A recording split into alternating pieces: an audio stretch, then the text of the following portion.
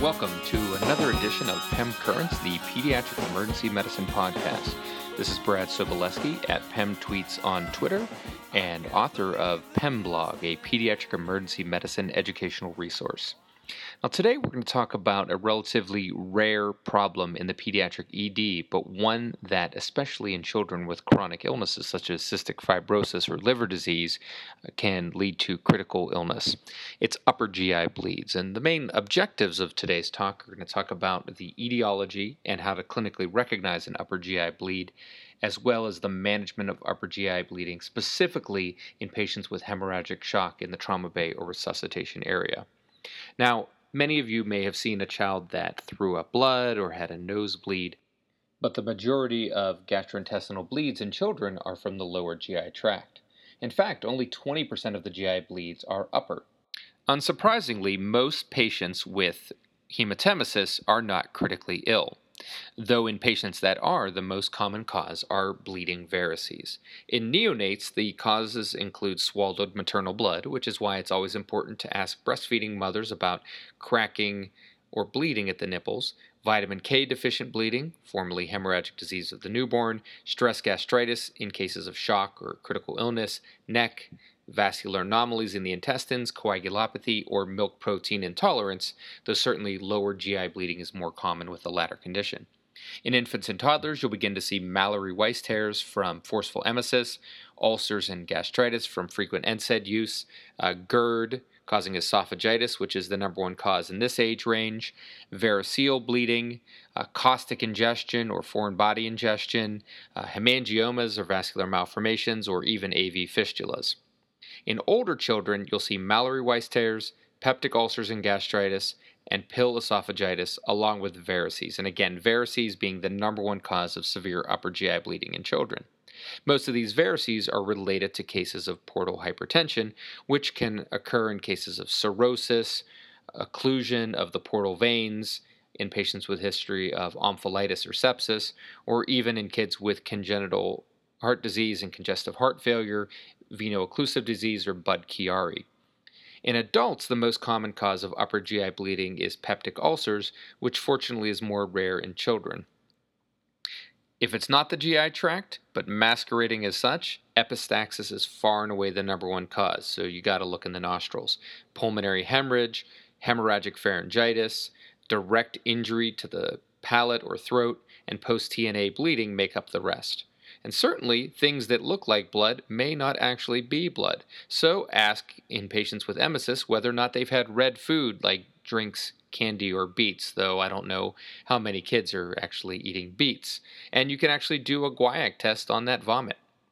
Now, if you see a patient with upper GI bleeding and hematemesis, and they're ill-appearing, you gotta recognize the shock state. And of course, that begins with the ABCs. Get access times 2 with large bore IVs. Get a hemoglobin early and anticipate the need that this patient may require a blood transfusion.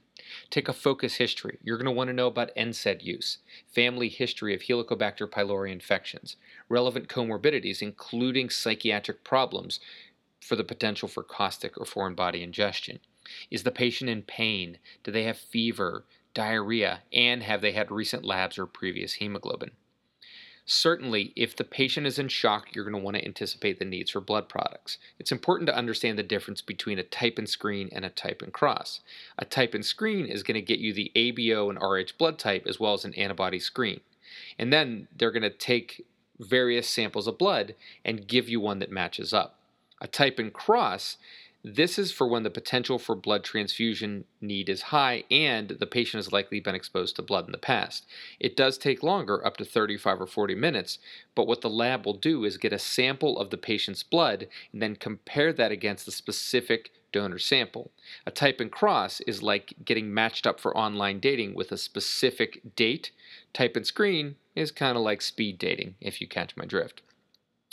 Once you give blood products, recognize that you're also going to have to account for the volume, knowing that 1 unit of blood is anywhere between 280 and 320 mLs. Blood is good for 4 hours once the bag is spiked, and you definitely want to consider Tylenol or Benadryl as pre-medication. In general, in children with upper GI bleeds, anybody with shock is a candidate for blood, and certainly anybody with an acute drop in their hemoglobin, especially to a value below 7. Consider FFP in patients with an INR greater than 1.5, and platelet transfusions in patients with a count less than 50. Medical management of patients with upper GI bleeds is better understood in adults, but there are certainly some pharmacologic options that can be beneficial. The most important one to get started early is a proton pump inhibitor IV. In adults, the dose is 80 milligrams IV of loading dose and then infusions of 8 milligrams an hour for 72 hours. Again, in adults, we know more than children, but it does reduce high-risk stigmata and need for endoscopic therapy if given pre-endoscopy. The odds ratio for that is 0.67. And it also reduces the risk of rebleeding, surgery, and even death in very high-risk patients if given after endoscopy, with a relative risk of 0.4, 0.43, and 0.41, respectively. H2 blockers are less effective because you can't maintain a high intragastric pH greater than 6, and there's certainly no evidence for the effect in acute bleeding. Octreotide is a medicine that's often used in ICU settings for GI bleeds. It's a somatostatin analog that reduces portal venous inflow and intravarical pressure. It should be considered if the patient is unstable due to volume loss and if there's going to be some delay in getting them to the ICU or OR.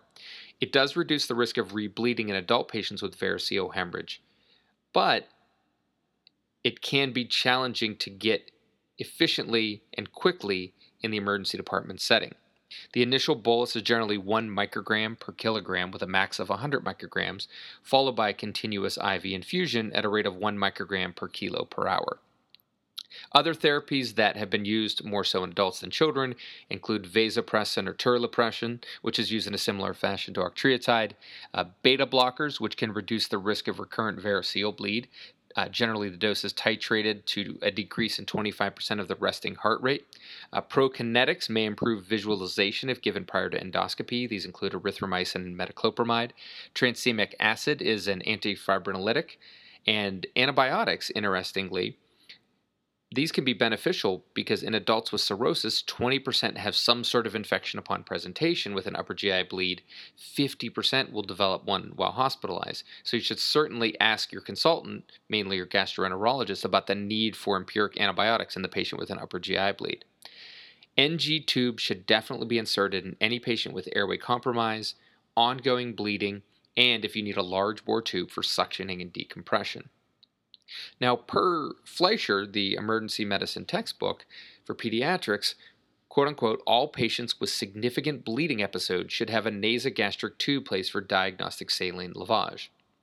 Now, in practice, if you already know that the patient has an upper GI bleed, you don't necessarily have to confirm it with lavage. Now, the technique is as follows. So if the lavage turns fresh blood or coffee grounds, you have an upper GI or a nasopharyngeal bleed. Red flecks or coffee grounds suggests a low rate of bleeding. Bright red blood suggests a fast rate of bleeding. The specific technique and volume include 50 milliliters of saline per infants and then 100 to 200 milliliters for older children.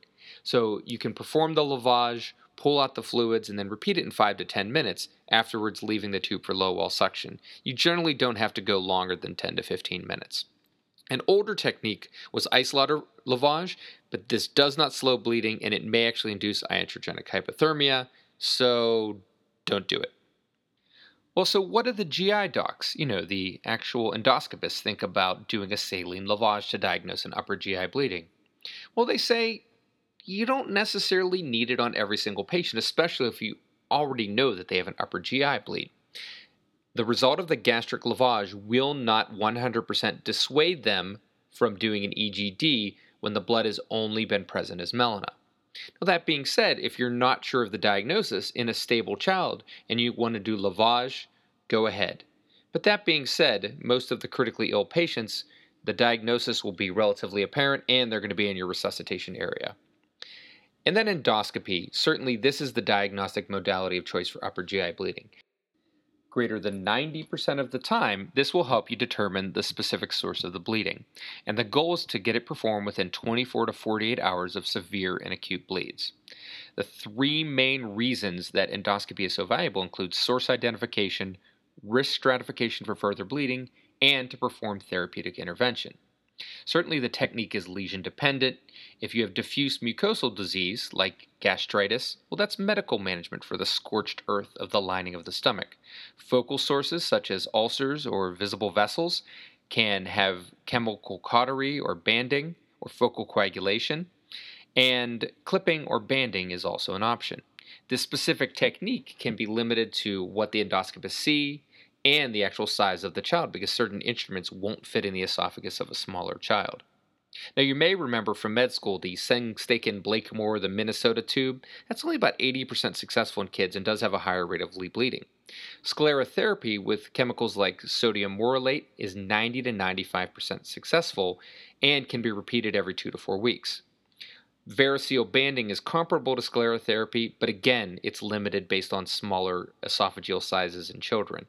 Many times, the endoscopist will inject epinephrine into the lesion first and then perform a more definitive procedure. Patients that fail, multiple transfusions, medications, and endoscopy need surgery. This is fortunately exceedingly rare in the pediatric population and includes things such as TIPS, shunts, or even transplants. If endoscopy fails to identify the bleeding source, which again, fortunately is rare, then you move on to arteriography and interventional radiology maneuvers. This can detect bleeding at a rate of 0.5 milliliters per minute, which is pretty darn small, and you can do embolization or intra-arterial administration of vasoconstrictors. So again, upper GI bleeds that present with critical illness and shock are fortunately very rare in the pediatric populations, but those that do are likely to be bleeding from varices. And again, these can occur in children with history of portal hypertension or conditions that may lead to it. Think cystic fibrosis, ongoing liver disease or cirrhosis, or congestive heart failure. It is not necessary to do an NG saline lavage to diagnose an upper GI bleeding if it is clinically apparent. Certainly, though, can be valuable if the diagnosis is in question. Administer PPIs early. Though the benefit in the literature is certainly greater in adults, there are limited downsides and it may help stem ongoing bleeding. And again, early endoscopy is safe and effective to identify the source, to estimate risk of rebleeding, and most importantly, to allow for interventions. So get the patient to a location where a pediatric gastroenterologist or interventionalist can perform endoscopy. Obviously, they need to be stable first, so you need to consider effective access, NG tubes for decompression, and blood products as warranted. Well, that's all for this edition of PEM Currents, the Pediatric Emergency Medicine Podcast. Again, I'm Brad Sobolewski at PEM Tweets on Twitter. If you want to learn more about pediatric emergency medicine, you can check out pemblog.com. And as always, I'm delighted to hear your feedback. Take care and see you next time.